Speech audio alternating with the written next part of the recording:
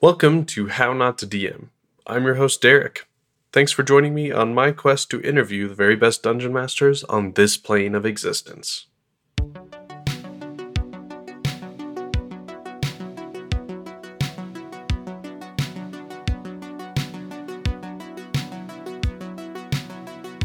Before we get started, I need to shout out my patrons.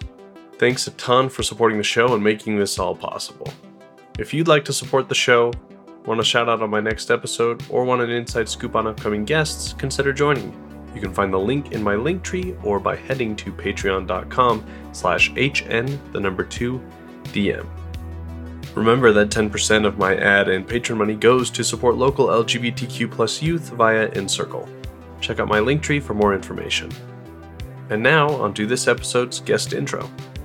Callum and Paul are a dynamic TTRPG duo who play and create together to the delight of all. Together they helped create Homebrew Havoc, an actual play show that uses homebrew everything created by their community. Callum and Paul are also both patrons of mine and have been big fans of the show for a long time, which made it even more fun for me to chat with them today. Enjoy!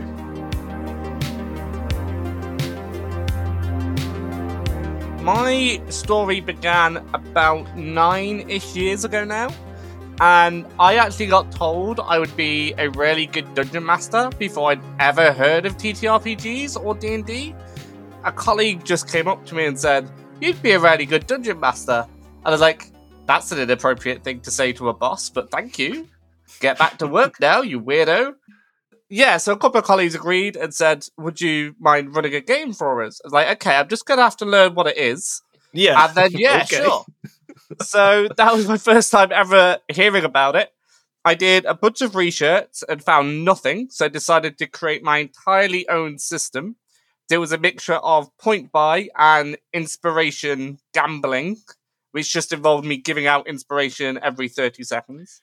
We had a single D20 between 10 of us, so myself and 9 colleagues showed up, and yeah, I improv an entire D&D session, or TTRPG session. It was nothing like D&D at all.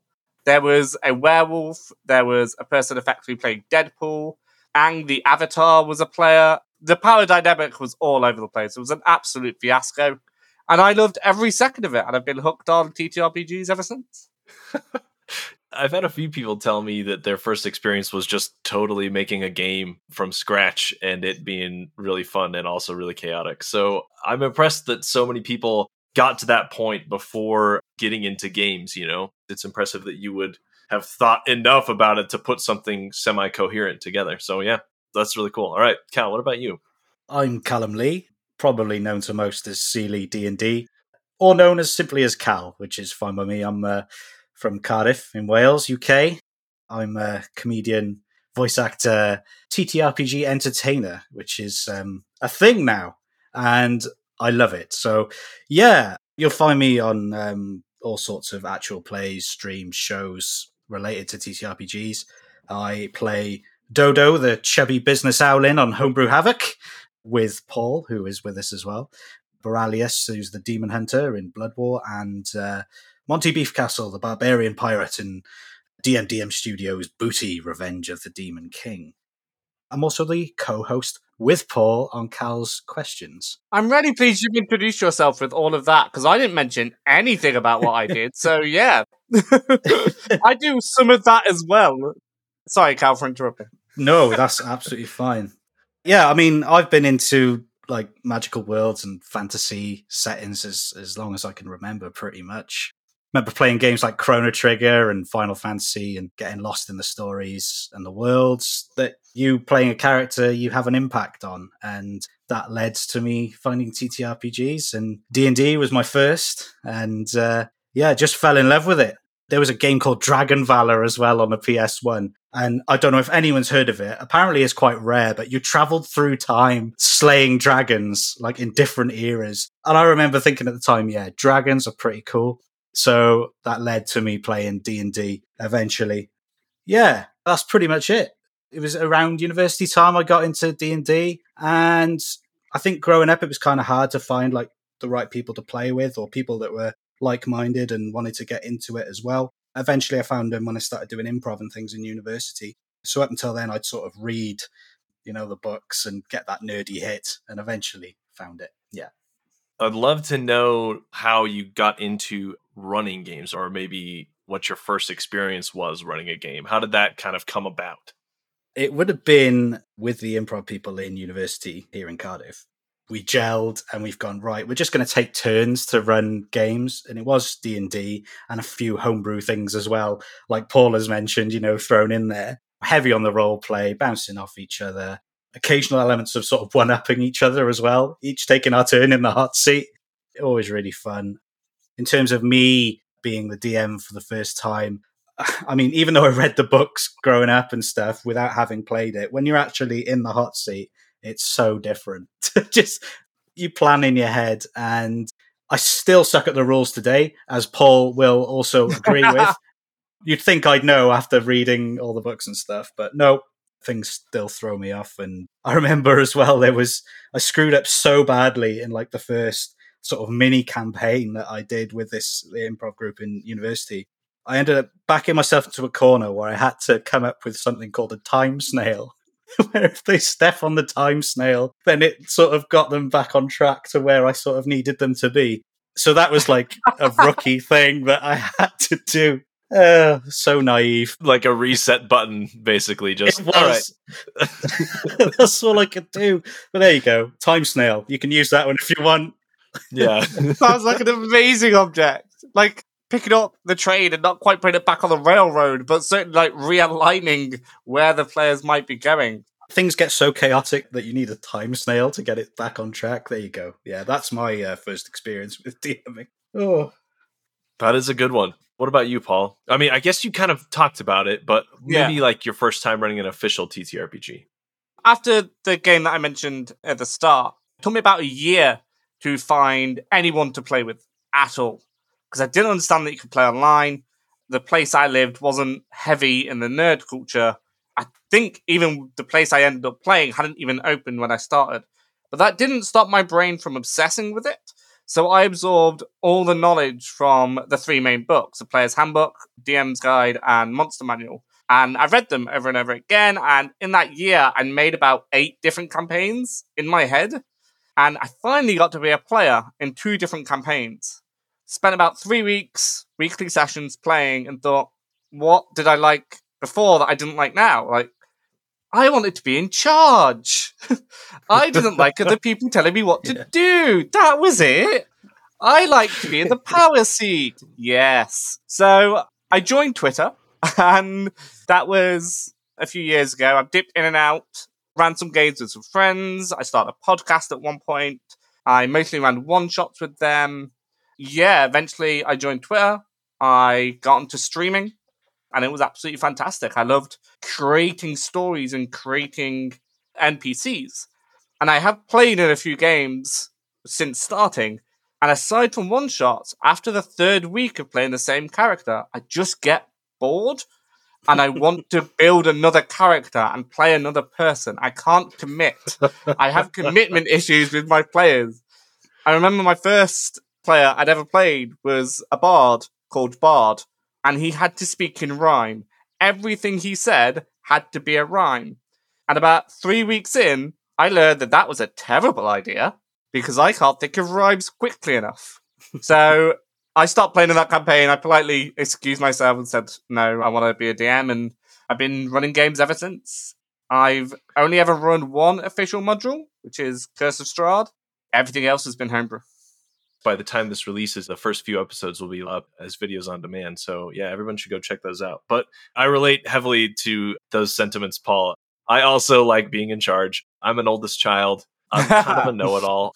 I've tried to tone it down as I've gotten older and realized that people don't like being told they're wrong all the time. And as a recovering know-it-all and an oldest child, like being a DM was perfect. It was great.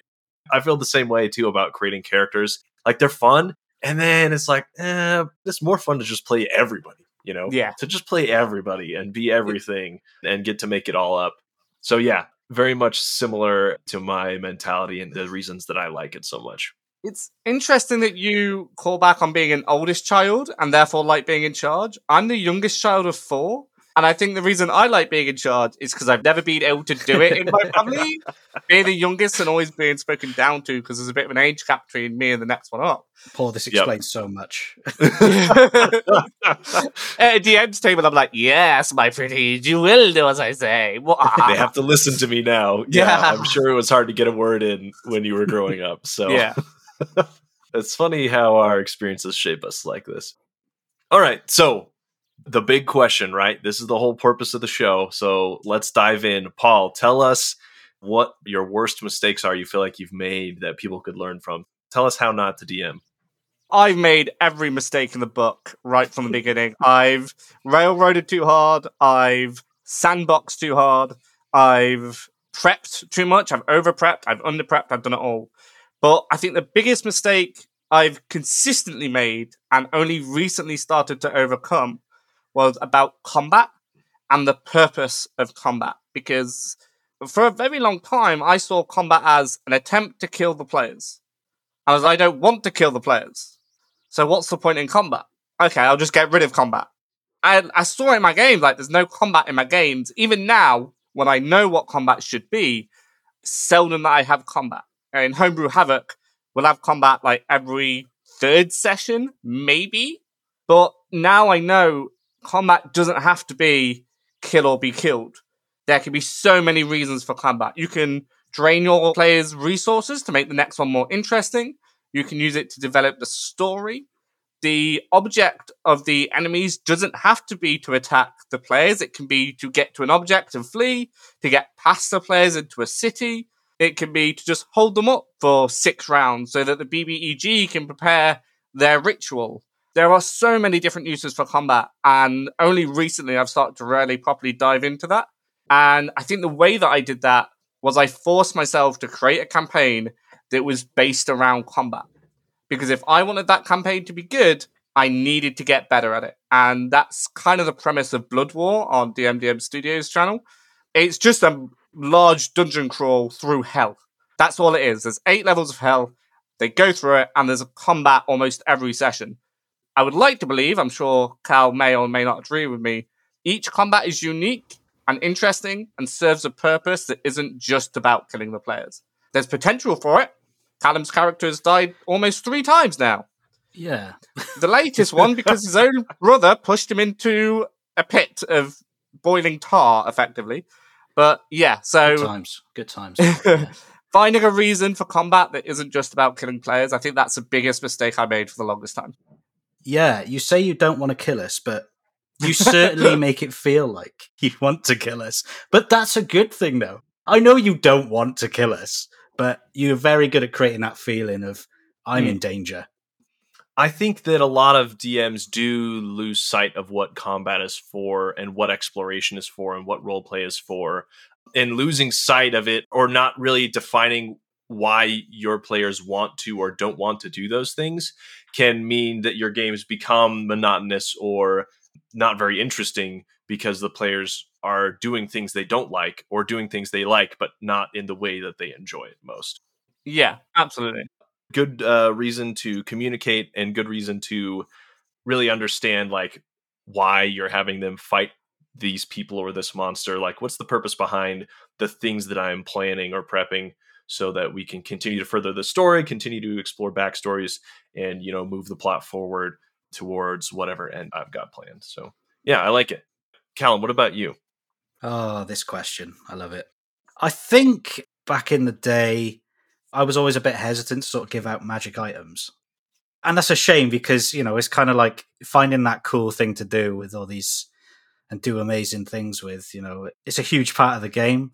And we use D&D and other TTRPGs for escapism and fun. So why not have all the magic tools available to make things interesting? But I was always afraid that like the players would become too powerful and derail everything and mess up all the plans I have. But you very quickly learn that it's, you know, it's not the DM story, it's everyone's story. And if they have a deck of many things and everything goes crazy, so be it. Just roll with it. Everyone's there to have a good time. So I think, yeah, magic items, not giving them out was a big thing for me. Now I throw them out like candies. It's all good. I just want to say as a player as well, like playing with Paul, I think there's a how not to be a player as well, which I hope it's all right to throw in here, which is like you got to give other players their time to shine, their moment in the spotlight, which is a lot like improv, which is what I've learned. Is like you don't have to be the one to tell the punchline all the time. I learned to get a kick out of being the one to tee up the others to land that killer line, and yeah, there's a how not to DM and a how not to play under a DM as well, I guess. I will say, Callum, you are fantastic at making sure other people have a time to shine. Like, I can physically see you watching somebody else roleplay fantastically, and the look in on your face and eyes is like, yeah, keep going, fantastic. If you're on about how not to be a player, sometimes I want you to have that moment, and you are so encouraging of other people. It's just fantastic to see at the table. The problem is, if everyone did that, no one would have a time to shine. Paul, I've never heard you be so kind to me. This is Derek. You have to get us on again so I can get compliments from Paul. This never happens. We could do a weekly session, all three of us, if we need to talk it out. This is like couples therapy for me and Paul right now. Yeah, we need this. Oh man. Just to call back to your mention, Colin, it's funny that you had an issue, like you didn't want to give out magic items, because I feel like most people I talk to have the opposite problem at the beginning, where they destroy the balance and then have to play catch up. So that's funny, but I'm sure that other people have done it too. So that's a good one. And I don't think anyone's mentioned it before on the show. So I appreciate that. That's all right. You're both right as well about being good players. Like there's definitely value in sharing the spotlight, in knowing that you're not the main character. All of you should be sharing the story together. That definitely can be difficult for some people. I find that sometimes in groups that you're playing with, you have one person who has put so much time and effort into their backstory and making sure that it weaves intricately with the things that the DM wants to do, right? They put a ton of work in, and then you've got other people who don't put as much work in. And it can be tough to kind of balance that as well, right? You've got a player who's really invested and who wants to be part of the story, and they kind of end up becoming that main character when you try not to make it that way. It's constant adjustments, but I think that there's a lot of value in players recognizing this and knowing how to work with each other and give each other those setups for killer lines or a really fun role play too. Yeah, awesome. What about favorite moments that the two of you have had while running games? Thing is, like, something crazy happens every week. I think you joined in the stream and saw like the whole city was on fire, and you put a message and what did you guys do? And it's like, yeah, it's pretty wild. It is a crazy actual play, which I'm sure Paul would like to talk about what Homebrew Havoc's all about soon. But in terms of moments from it, where do we start? I mean, we've used stale baguette to cross a moat. We've had chaps made for my owl character, made by the community, that stunned people. And Dodo, my owl character's got a sentient mini fridge called Colin, who's essentially a barrel with chicken legs, which is also community created. There's also a moment in Booty, Revenge of the Demon King on DM Studios, where I play Monty Beefcastle, where he posed as a nude life model to distract people in the art gallery so that the rest of the pirate crew could rob the place. That was fun. Beefcastle sounds like a burger chain or something. That's incredible. It should be. And do you know what? If you want to go into business with that, Derek, I'm all ears, man. That sounds pretty good. Let's make it happen. Let's do it. Yeah, there's been so much, man. I mean, I check out Homebrew Havoc. That's all I can say. There's so much crazy stuff that goes on. It's so hard to pick. I can't wait to hear what moments Paul has to say about it, really. So, regretfully, my favourite moment of combat isn't from Homebrew Havoc. No, don't do this to me! It was a home game.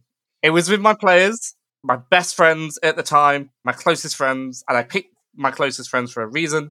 It was a one-shot. They were playing level 15 characters. They were effectively playing the Avengers. Like, it was Homebrew Avengers, but they were playing the Avengers. It was my wife's first ever game. She was playing a character with a hammer. They were playing, and they were going to rescue Lady Sif. I forget why, but they were going through it. And they were up against an ancient blue dragon. Big scary thing, second to last boss. There was two of them, I think, in the room. One died because it lost hit points. My wife's character said, "Can I?" which is my favourite sentence that any player can say is "can I?" because yes, probably. can I jump on his back? I'm like, yeah, probably. Roll. Great, you rolled, you got on his back. And then she said, can I let go of my hammer? And for those who know the character she was playing, know why she might have wanted to let go of her hammer. And I certainly did. I was like, well, yes, you can let go of your hammer, but let me see if I can figure out why you can't, because that's going to end the battle really quickly. And in that moment, I was like, yeah, you can absolutely let go of your hammer, because it's an amazing moment. And no, I didn't think of it, but that isn't the point of this combat. The first ever game my wife played, she let go of the hammer on the dragon's head. It plummeted into a fountain with 3 inches of water in it, and the dragon drowned. A full HP. Was it flying or was it on the ground at this point? It was in the air. Yeah. She let go of the hammer. It dropped, and it couldn't get up because it was not worthy. And it drowned in 3 inches of fountain water. And I was like, well, we could just roleplay all the rounds, but it's not getting up. I'm just going to say it drowned, and it died. Congratulations to my wife, who had never played D&D before, and I think that inexperience helped her, because she didn't know what she could or could not do, so she wanted to try everything. And people who've ever played with me will know, if you want to try something, yes, you can do it. I'll find a way. And that game is especially special to me, because it was the first time I'd ever played with anyone at level 15, and it was my closest friends and my wife, because it's how I revealed that my wife was pregnant to all my friends. I feel like you've told this story, or you've mentioned this before. Yes, it's one I do tell quite often. I mentioned it on Twitter, I mentioned it on Cal's Questions, I think. And at the end of it, Lady Sif had a little piece of paper in her hand. It was a monogram of our child, like my actual child. And so I will always have fond memories of that. It completely blew everyone away. And everyone was like, can we have a part 2? I want to play those characters again. Like, in the loveliest way, I'm not beating that first campaign. So no. So they are still waiting for part 2, and that was 2 years ago. So you've got another one on the way, I guess, right? Not yet, I'm but when kidding. I do, that's how it's happening. Yeah. Be rarely suspicious if I invite a bunch of people to a level 15 one-shot. That's awesome. I love playing with new players for that exact reason, Paul, because like you said, they don't know what you're supposed to do or what's the optimal thing to do, right? They just go with whatever they can think of. That's incredible. You could call that a Mjolnir death experience. Yay! Oh, man. That was brilliant. End it there. That was brilliant.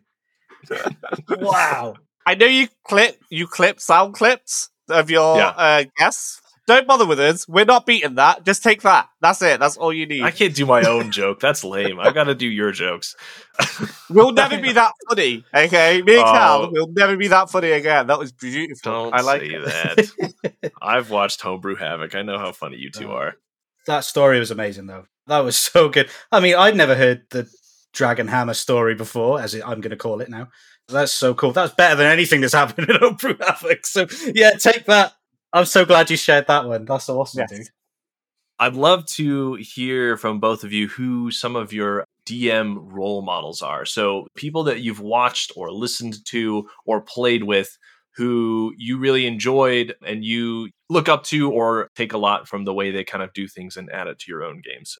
So when I first got into it, it was Dungeon Dudes were a huge source of information and quality content. And I know they're Dungeons of Drakkenheim. I know you've got the book because you backed the Kickstarter, Derek.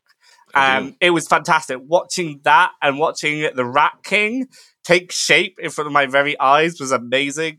And all of their videos, from ranking races to how to play, the best of this, the best of that, was just amazing. And they had so much content that was so easily absorbable. They were just fantastic. Without them, I wouldn't even know how to play D&D. Since entering the community, there's so many people that have improved or just given one-off little throwaway comments that I'm like, that's a great idea. Yes, I'm going to use that. Abyssal Brews is a great example. Red Redemption is another great one. Derek, the other Derek from DMDM Studios, is a great one. And even my players, when we're talking casually, they'll say, oh, when I DM, I do this, or I had a DM that did this. And they'll just change little tweaks of rules that I've gotten because I'm like, that's a great example. A good rule that I've introduced recently, and I forget who said it, so I apologize to whoever said it. If you roll a nat 20 on initiative, you get a bonus attack because of how prepared you are. Or you get a bonus reaction because of how prepared you are. which I think is a great rule, but I'm always taking little bits here and there from random people. But I think Abyssal Brews and Dungeon Dudes, definitely an inspiration for me. I love the Dungeon Dudes, like you said, Paul.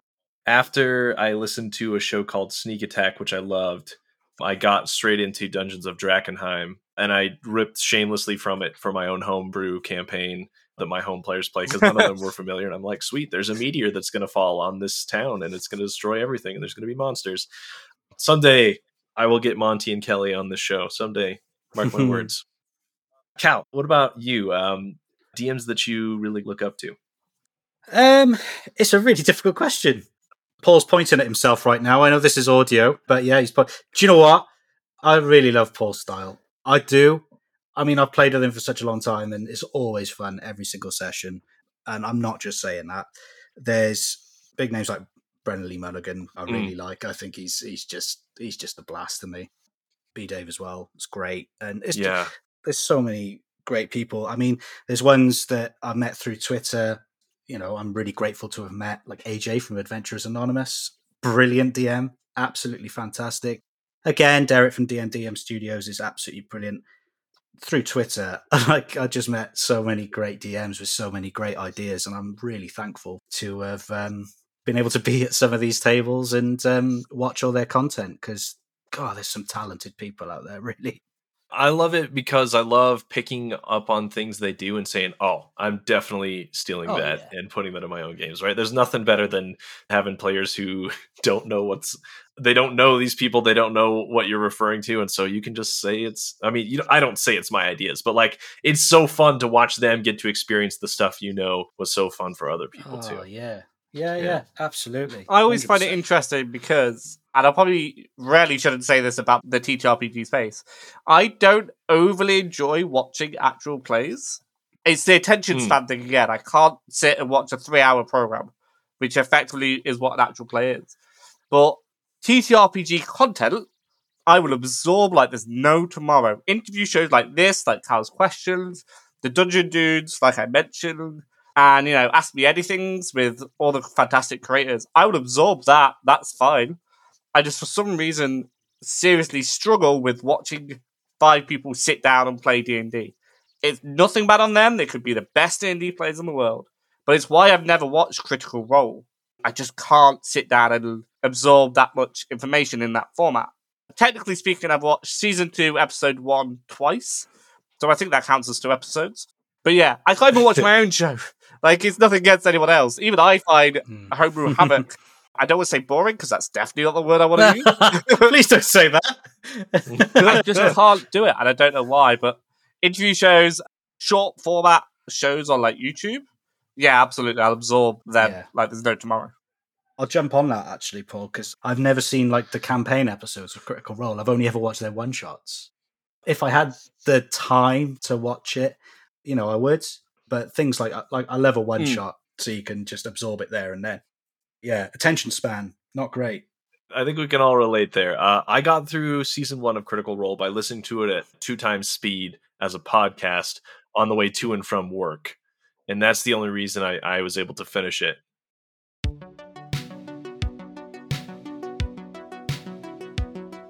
And now, a word from How Not to DM's sponsors. First, let's hear from my friend Adam of the podcast Snyder's Return. Snyder's Return is a tabletop role-playing game interviews and actual play podcast. We interview content creators, Twitch streamers, and fellow podcasters, and we put out our own actual play using a variety of different systems. So come and join us, come and have a listen. You can find us on Twitter at Return Snyder. You can find us on Instagram, Facebook, or check out our website at www.snydersreturn.squarespace.com. Next, Library of Sorrows. Evil books, dangerous curses, vicious, powerful items. This ain't your regular small-town library.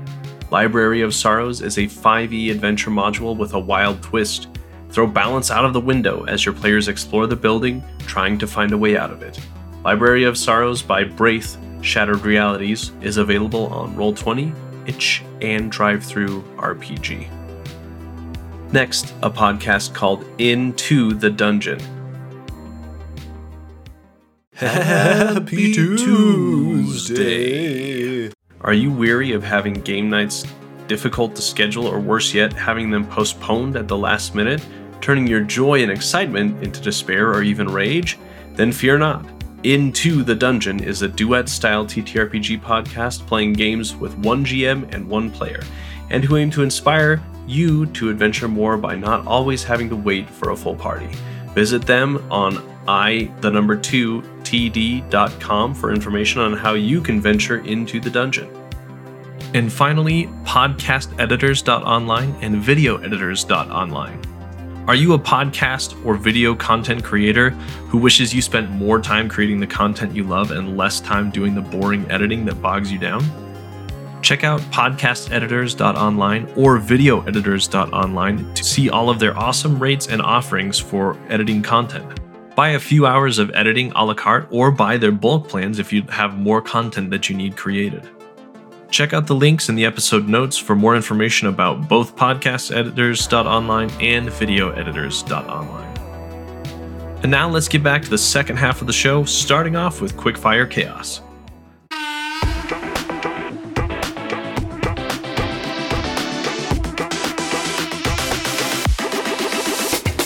Welcome to Quickfire Chaos!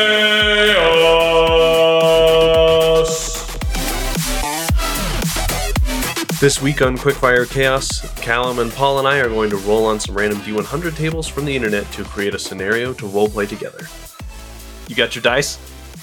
Oh, I did not expect that to be so low. That is a 3. Paul, this is your voice, what it's going to sound like. Has a naturally low voice. Every paragraph is a sentence. His English teacher hated him. Somehow, I think I will manage that.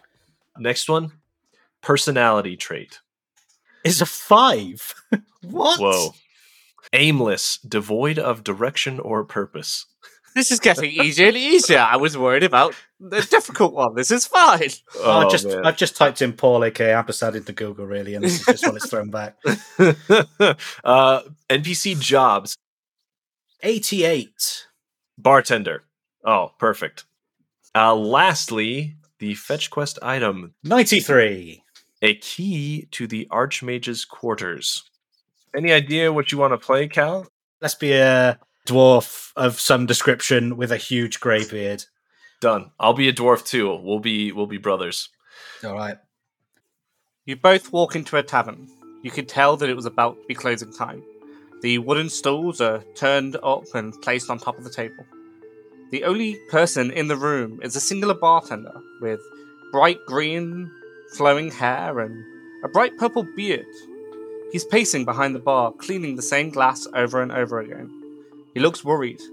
He's afraid. It isn't until you step on the creaky floorboard that he looks up at you. Oh, hello, yes, hello, guys. Right, it's a pleasure to you. As you can tell, we are about to close. I hope that's not a problem for you. I do have some drafts on tap, but mostly we serve whiskey here. Is that going to be okay for you both? You seem very strange. Well, that's not a very nice introduction now, is it? We're patrons of the bar. We come in and you say that we look strange. I'll have 2 of your finest whiskies, please. I'll clap him on the back and say, No, brother, that's no way to treat the man who's about to serve us a drink. Come on now, let's go have one. Right, okay, fine. All right, this one's on me, though. I mean, I know you've paid all night, but, you've got to give your old brother a chance to pay as well. Oh, I think I can do that. All right, then. Yep. 2 of your finest whiskies. Let's do this. Bangs the table. The bartender stares past you for a moment. You, for a second, believe he hasn't heard you or taken in any information you said. Yes, so sorry. Yes, right. And he, without looking, picks up a bottle from seemingly out of nowhere. He pours you a liquid that looks remarkably like mud. Very similar to the rest of the liquid that is behind him as well. He passes it you over, and it smells of elderberry and the latest flower that you have smelt. What is this? What is... I've never seen this before. You sure you can drink this? It smells quite like the roses that we just passed on the way to this bar. It's fascinating. Can you tell me, sir, why it's so opaque?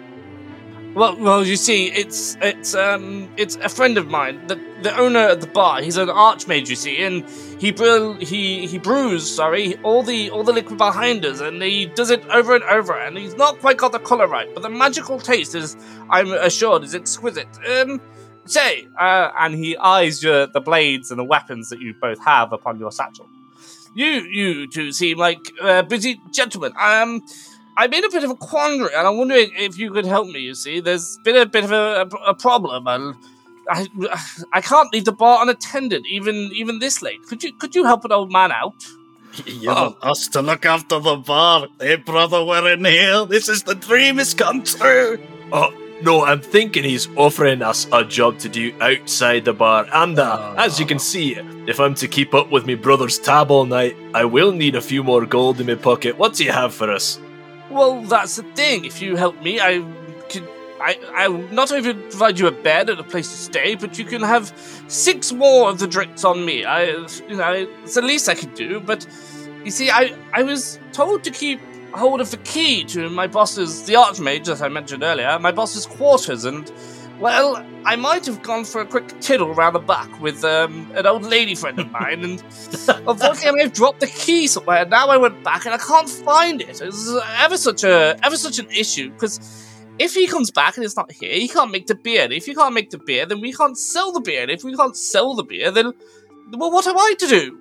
Sounds like quite the predicament you're in. Oh, it really is. It really is. So yes, I did see another man running away. Maybe he has it. He went through the city into the quarry down by the lake. I'm sure if you look there, you could find him. He was quite distinguished. He had a very smart suit on, far smarter than anybody else I met, far smarter than the two of you. I'm sure if you looked properly down there, you could find him. Well, I must say, you're quite rude, but your drinks are brilliant. So I don't mind helping you out. No problem. No problem at all. What do you say, brother? I think we could try this, but also it sounds like we need to wear our tuxedos around more. People don't think dwarves dress smart. What is this? Well, I didn't have my tuxedo. I never wore a tuxedo in my life. That's right. Ever the casual one you are. Well, that's why I love you. I love you too, brother. Right. So, you said you saw the gentleman run down by the quarry. It just so happens that my brother and I know the quarry like the back of our hands. Oh, that's new.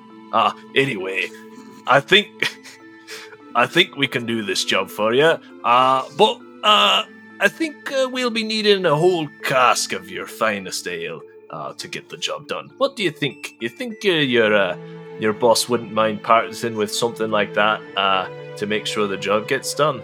Well, see, luckily, my boss doesn't really keep tabs on the bottles back here, so yes, I think a good case of it will be fine. You know what? As a gentleman's agreement, have a full bottle as a thank you for even offering, and half now, half later kind of deal, but not half because that's only 1 sip for the case. So I suppose it's a 6 now, 5, 6 later. But you get the general idea, don't you? You seem like good at math, even if you're not good at anything else. Well, so yes, if you wouldn't mind doing that for me. Yeah, I mean, that's great. Brother, we should have come here first, We wouldn't have racked up a tab. He's just given away the bar. How's he still in business? Losing his keys, giving away his beer and whiskey. Oh, my world. This is the dream. I'll grab the bottle from him and I'll kind of flip it to you, end over end so you can catch it. He's drunk, so he completely whiffs it and it lands on his head. Right, down to the quarry we go, and then sounds like we'll get free drinks here for quite a while. I think we can do this for you, pal. What was your name, barkeep? The name's George Worthington. If you see a lady called Sarah, would you mind telling her I'd like to see her again? She'll know who I am. Just say Mr. Worthington asked for her. She'll know, I promise. Don't make a habit of talking to every woman I meet on the streets, but if we see her, we'll let her know. I don't mean to I'll whisper to my brother. My sister's called Sarah. Oh, well, he said a woman, not a dwarf. Hopefully our sister's called Sarah, is she not? Oh, that's a good point, actually. We got the same. Sorry, I'm so drunk, I don't even know what's going on anymore. I mean, are you sure you're my brother? I don't even know at this point. Brother by inventory, if not by blood, we'll say. All right, we head off into the night towards the quarry, arguing about whether or not we're brothers. Come to think of it, I've never seen you before in my life. Have you not? I've been here the whole time. All right. Oh, wow. Okay, yeah, I love it. As chaotic as ever. That's what I expect. Love it. Second half of the show here now. We're talking about your projects, your work in the TTRPG space, all that good stuff. So we've referenced it a handful of times already. Homebrew Havoc. That's the thing that you two are collaborating on currently. We'll kind of get to your future and other projects later. But yeah, tell us a little bit about how it came to be and how it's going so far. For instance, I know, like you said, there's like community made stuff that kind of feeds into it. Yeah, so explain the whole process that led to the creation of this campaign. Homebrew Havoc started roughly exactly a year ago now, or the idea of Homebrew Havoc started about a year ago now. And it began after me and Callum met on the original Curse of Strahd campaign that fizzled out for various reasons. And he simply sent me a message saying, we should do a D&D game together. I was like, yeah, okay, cool. I was just starting my stream up. I was looking for a game to run, and here comes this handsome fellow with a great idea of running a game.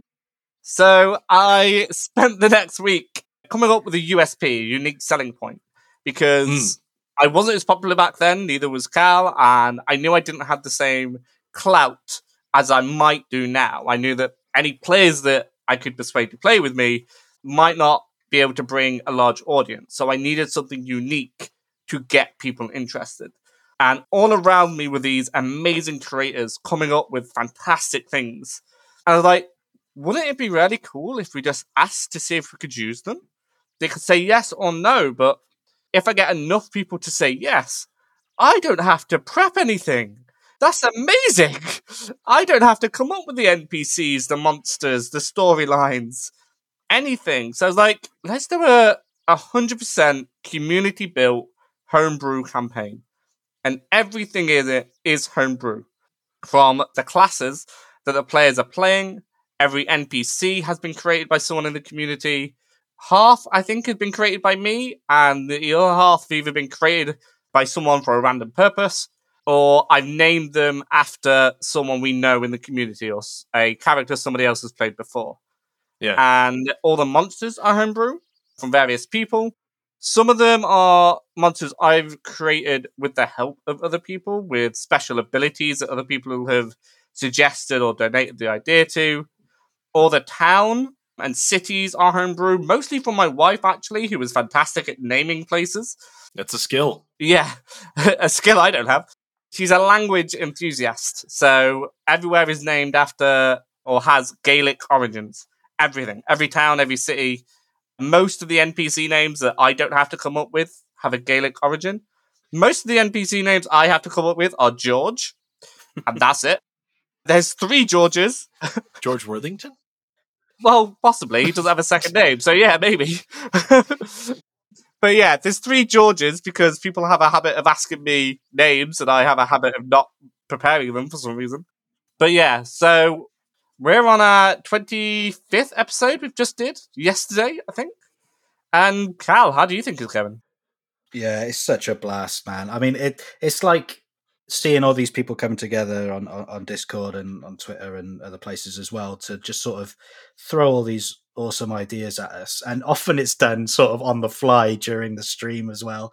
Like, I don't know, one of the cast members will say something, the live chat will just jump on it and go, oh, why don't we do this? Why don't we do that? Or come up with names for MPs and it's a real sort of community thing where the people watching are also creating it. More often than not, like, someone in the chat will say something and it gets thrown into like the story, and fair play to Paul, like he rolls with it so well. There's a couple of examples. I mean, like, you go, oh, this church is dedicated to worshipping geese. Don't know where that came from. That became canon. Now we've got a whole goose religion in the world of Antioso. There's all sorts of stuff that just happens on the fly, and it's just such a laugh. And so, yeah, please come and get involved, watch the stream, play along, and help us create the world.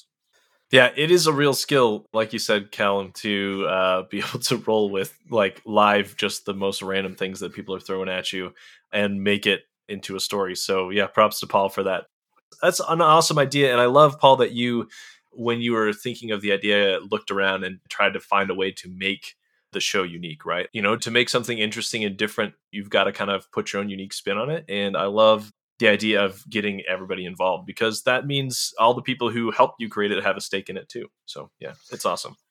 Absolutely. And I know if I ever created anything, and I probably won't create anything specific, I'll create worlds, but not the micro stuff. Mhm. I would absolutely love the idea of tuning into a stream and seeing my product or my time and effort into that product be used in a real life situation, not in a can you playtest this for me situation. And seeing the reactions of the players, of the audience, and just sniping back to the chat takes part in the creation of the world. There's always that stereotype of, there's 15 henchmen standing in front of you and one little goth girl in the corner. And all the players are like, talk to the goth girl, let's talk to her, she's the important one. Now I also have that with the chat as well. So there's just so many people to please, and I love doing all of it. So I cannot complain in the slightest. It's so awesome. It's heartwarming as well. You watch someone go, "Oh, that's my map. Thank you so much for using it," and stuff like that. And then we'll always shout them out as well, and we'll say, "This map was done by so and so. You can find them at so and so." So it's boosting the community as well. You know, it's because there are a lot of people out there in the community. They want to make a career out of this wonderful hobby we have, and anything we can do to bring people together and help with that, we're going to do it. You've mentioned, Paul, that when you got onto or into the TTRPG community, you began to immediately like figure out how to run games online and stream them and that kind of thing. So I'd love to hear from both of you what the adjustment was like from just normal home games to like streamed or recorded games, and maybe what you do to compensate for it and keep things interesting for the audience. Whereas with home games, it's very much just, you know, whatever your players are into, you kind of cater to that. So yeah, we'll start with you, Callum. What do you feel like are some of the big differences, and maybe how do you adjust the way you play and run games when you know they're being recorded? In terms of playing, I don't think there's too much difference, really. Not in the way I do it. I mean, I'll always, much like we just did in Quickfire Chaos, you know, just go all out with a character and just and roll with it. I mean, there's not too much difference in terms of that. I know that there is that sort of thing at the back of your mind where this is a form of entertainment and you need to sort of move things along a little bit and you don't want to get too stuck on one area. Paul, thankfully, is fantastic at sort of, because it's not railroading, that's the thing, but he does show us the path out of getting bogged down in a thing, because we know people are watching. So there is that slight difference to it. But in terms of being at home, I'll say this. I've never met Paul in real life. It's all done over the internet. Well, you're on the other side of the world. Not really. We're only 7 hours difference as far as time zone goes, you know. Yeah, that's true. Yeah, but like, you know, using VTTs and stuff, it's brought me, Ailey, Shiv, and Tony of Homebrew Havoc. I mean, I know Paul's met Tony and a few of them met the others. I've never met any of them in real life, but it does feel like I am sat at home with them playing every single session. I can't say much more than that, really, in terms of the difference, because it's still got that vibe about it. I hope that comes across when people watch it as well, because I feel like I've known them for years and years, and it's just such a blast. I can't wait to play with them at home at some point, but yeah, I'm enjoying it. It'll happen, right? You're both, well, I guess Cardiff's not Midlands really, but you know, it's close enough. You could make Interestingly, in December, we are actually going to meet for the first time. I'm going on holiday around my anniversary. Every year, me and my wife are going to a different capital city, and this time it's Cardiff. And we have arranged to meet up with our dear Cal. And he's right, I have met Tony. Purely coincidentally, I needed a place to stay where she lived, so she offered me us over. I will get around to meeting Ailey and Shiv one day, but we'll get there. Well, I expect a lot of selfies when you two get together. It'll be great. Is one of you like really tall? Because that's always what happens, right? When you meet people in person, you realize how tall they are. How tall are you, Cal? Do you know what? I've never measured myself, Paul. I have no idea. We'll have to find out. We'll do a back-to-back selfie and send it to Derek, shall we? Well, I'm 5'10", so I don't know. However tall that is. Yeah, that's pretty average height, I think, for me. Well, it's the average height for me. It's my one height that I've had. I don't know. I think we're about the same. I'm not too Yeah. sure, to be honest. We'll find out. I didn't expect to be talking about our height. I mean, it came up mostly because I went and hung out with some people who run a podcast just north of me here in the state of Utah. So they're an hour and a half north of me driving, I think. But anyway, in person, they just both wow, you're so tall, Derek. And I don't know, it's just funny because on the internet, no one knows how tall each other is until you meet in person. And then anyway, that's why. No, I get that. Tony's shorter than what I thought she'd be. Tony's only about 5'3", 5'4". When she listens to this, she's going to message me. Yeah, she's going to message me saying, "Wait, I'm 5'7.5". Like, all right, Tony. Sorry, Tony. I do apologize. I love you, Tony. Really do. Awesome. Yeah. Paul, for you, running games at home versus streaming and recording, do you make any adjustments? And if so, what are they? Oh, absolutely. Me at a home game and me on stream is completely different. Oh. I think the biggest difference, if I could put it into a word, is showmanship. Yeah. I am so much more animated on stream. I'm so much more verbally expressive because I don't just have to make sure my players understand what I'm talking about. I have to make sure every single viewer does as well. And just, I'm going to say a language barrier, but I just mean as a regional thing. So how someone from the north of England understands something to the south of England is very different. And I have to make sure that my language reflects that. It has to be visually appealing as well. Whereas in a home game, I don't really care if you find it visually appealing. You're stuck in my living room, enjoy the game. Yeah. I just imagine someone being there and going, and walks into your house and goes, "This is not visually appealing." Yeah. Paul, let me out. I'm stuck in the living room. No, that's that key, all right? I also try and make all of my streams new player friendly. And what I mean by that is countless times if someone uses a spell that maybe not used in a while, I'll ask them to just explain to me what that does. Partly because I've probably forgotten because there's more spells than I have memory. And also because if someone's just tuning in, this could be their first experience of D&D. And if they say, "Oh, I'm going to use Chill Touch," that spell that doesn't require touching and has nothing to do with ice, which is the stupidest name for a spell ever, they're not going to understand why they could do that from range and has also nothing to do with ice. So I need my audience to understand that. Burning Hands, Chill Touch. Yeah, they sound like opposites, but they are not. Burning Hands makes sense. That's exactly what Chill Touch should be, just cold. But it's not. It's oh yeah, throw it over there somewhere. Just come on. You did really well on every other spell. What were you doing? That was obviously someone's day off and they just picked a letter out of the freaking hat or something. I wonder if it's from the original or from AD&D. I have to research. I don't know. What are some of the other projects you're working on? You've talked a little bit about a Curse of Strahd game coming up, rehashing the game that you started with, Paul. I'd also like to hear a little bit more from Cal about Cal's questions, how that started, maybe some about your VO work, Paul, your graphic design and your video stuff. Just tell me the other stuff that you all are kind of working on. As you mentioned, we are doing Curse of Strahd 1 year on, which is the exact same universe, exactly 1 year on from the game I started a year ago, so that's really convenient, with entirely new players, and I've accidentally forgotten to tell them they're only allowed to play humans, which is something I did last time. So now we have a centaur, a rabbit folk, and apparently a very attractive warlock, if I remember correctly, walking through Barovia, and I have to explain how a centaur got there. But that sounds like a future Paul's problem. I've also got a Doctor Who game starting up shortly, Doctor Who TTRPG, made by Cubicle 7, and that's going to be on alternating weeks. So if it's Doctor Who, then Strahd, then vice versa. That'll be on Tuesday. Should have started by now, by the time this goes out. I do run Blood War over on DM Studios, and next year I've got 4 or 5 projects mentally prepared, including a new Patreon, a brand new primary campaign, because I'm hoping season 1 of Homebrew Havoc should be finished by then. I'd love to get Homebrew Havoc through to Kickstarter and actually build it organically and get people interested, and maybe, they can buy it and other people can play Dodo, Kiva, Cadus, and Hawthorne. And that would just blow my mind, because that's a scary idea, to be honest. But yeah, that's the project I've got going on. I'm really excited for all of them. I've always got about 6 or 7 ideas mentally prepared in case Matt Mercer approaches me and demands that I do a campaign for him, which is bound to happen. And any day now, I'm waiting. He's got my number. I'm just waiting for the call. But yeah, that's me, basically. So really excited for all those. Should be a lot of fun. And I'm excited to be different styles of DMs, because Homebrew Havoc requires a different DM to Curse of Strahd.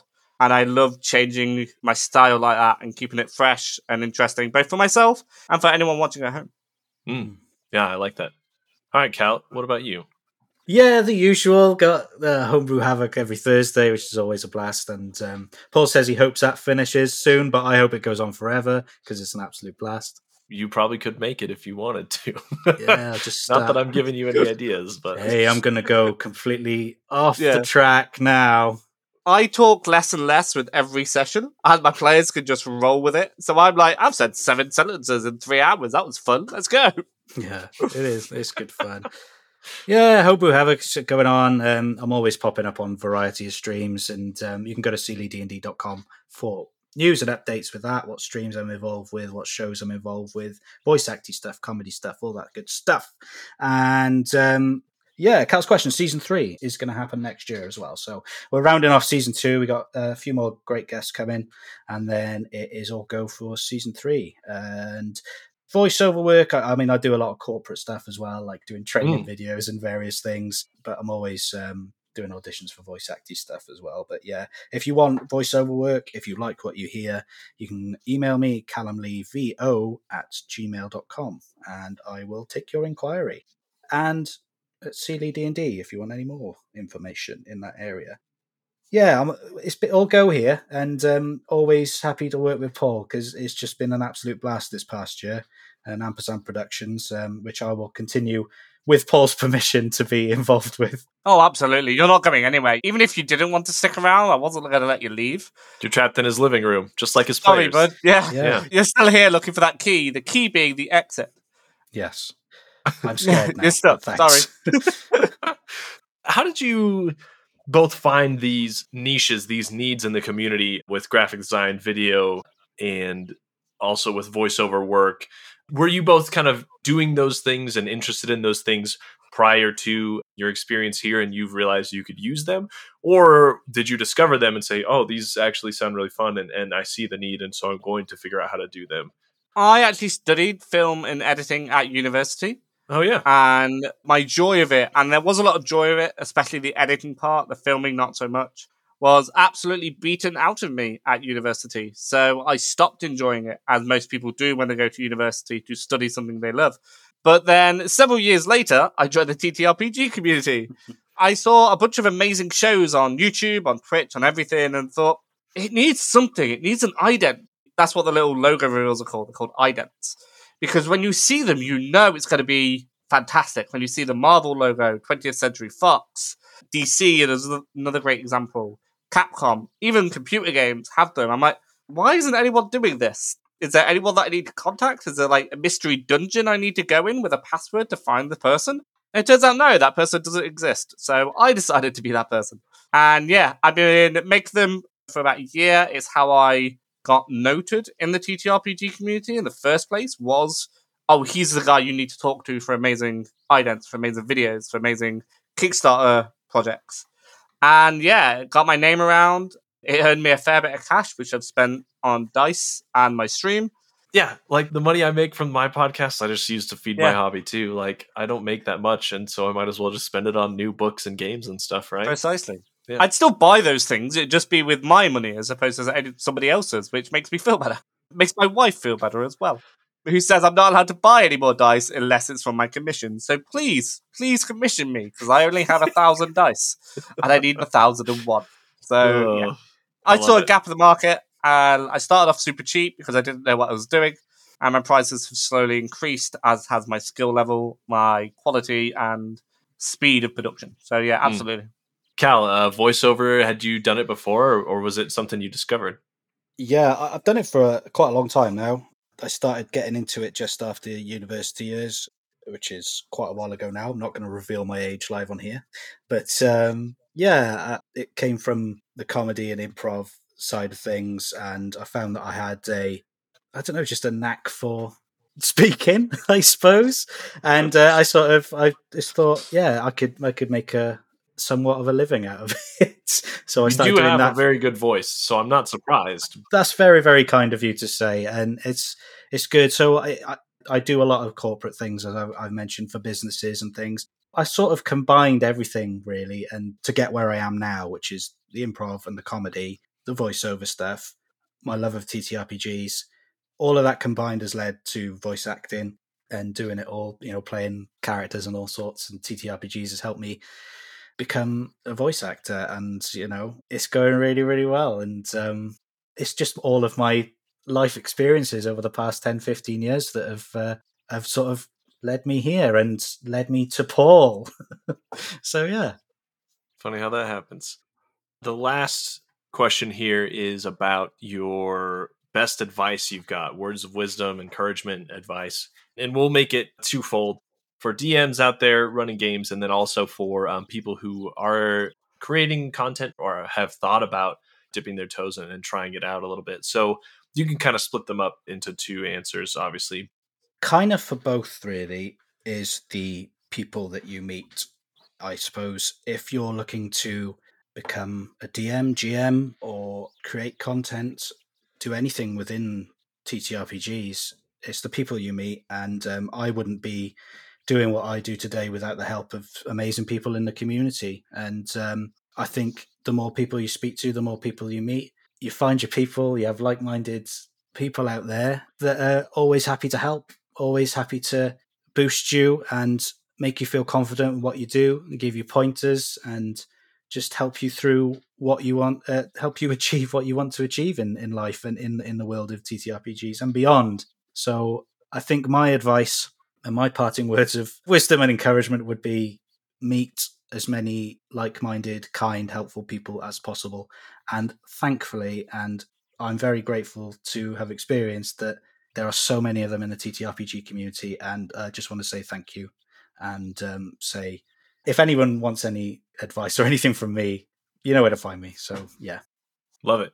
So I think the best piece of wisdom, so to speak, I could dish out, and I don't do it frequently, is honesty. Just be honest with yourselves and everyone you meet, whether in real life or online.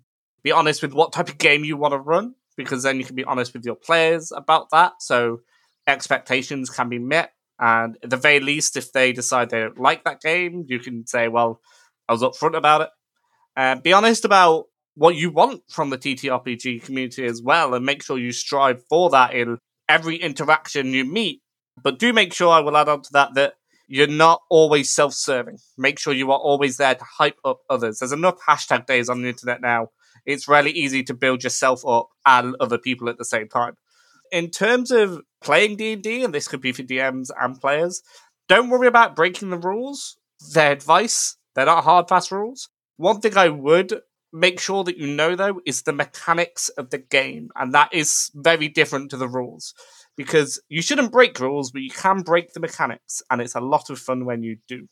In terms of graphic design, don't do that, because that's my job. If you do insist on taking money out of my hands, then make sure you start off low and build yourself up. Find different Twitter accounts, I'll use an example, that have a similar follow account to you, and build the relationship from there. Back in the day, there was about 4 or 5 of us who all started building up at the same time. We were like the next generation of TTRPG creators.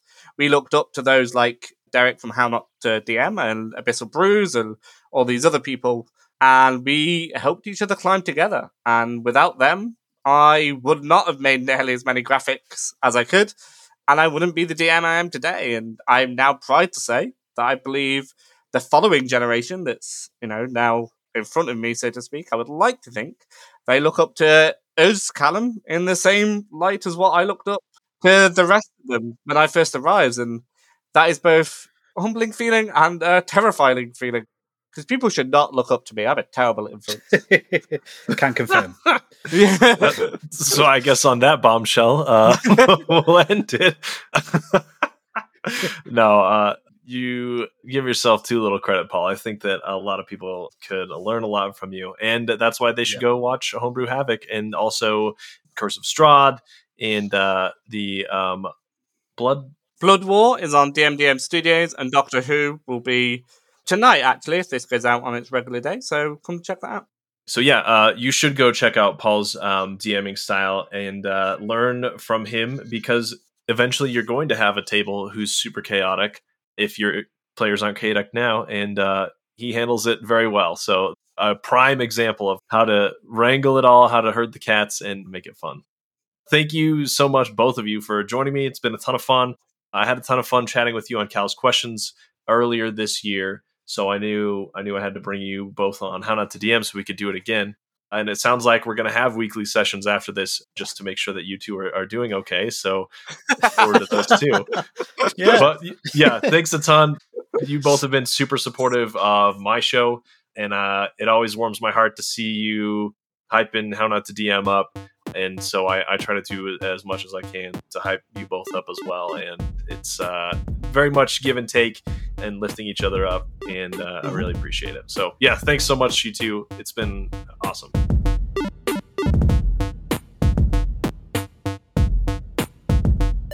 Thank you for listening to How Not to DM. Now it's time for a sneak peek into next week's guest, Ginny Loveday of Steam Forged Games and many other publishers and projects. I'm going to preface this with the caveat that like this answer is going to be different for every DM, but I know a couple of things at least that I know every convention DM appreciates. Somebody who's engaged. If you're a note taker, by golly, we love you already. To hear more about Ginny's DM and player advice, her journey into community organization, and her jobs as a game writer, designer, and editor, tune in next week. Remember to check out my Patreon if you haven't already for even more sneak peeks. Here's a friendly reminder to rate and review the show and share it with your friends and family who play TTRPGs as well. New reviews will be read out at the end of the episode as a thank you. Thank you to the team at T4C Studios, The Dragon, for help editing and producing this episode. As a reminder, if you are a content creator, either podcast or video, check out videoeditors.online or podcasteditors.online, as it's the same team who helps produce this show as runs those websites. One last plug here for Too Hot One Shot. Please go to Kickstarter, check it out, throw us a few dollars, it would mean a ton, and it will help us continue to try to make cool stuff. My friend Matthew and my friend Jordan and I put a ton of work into it. We worked on it all summer, and we'd really appreciate it if you would help us make this dream a reality. All right, let's get to the last few thank yous here. My intro and outro music is by Daniel Zombo. The Quickfire Chaos music is by Exacat, and the Quickfire Chaos mood music that plays underneath while we're role-playing is by Arcane Anthems. Check out the episode notes for more of their great work. And, as always, until next time, roll some nat 20s for me.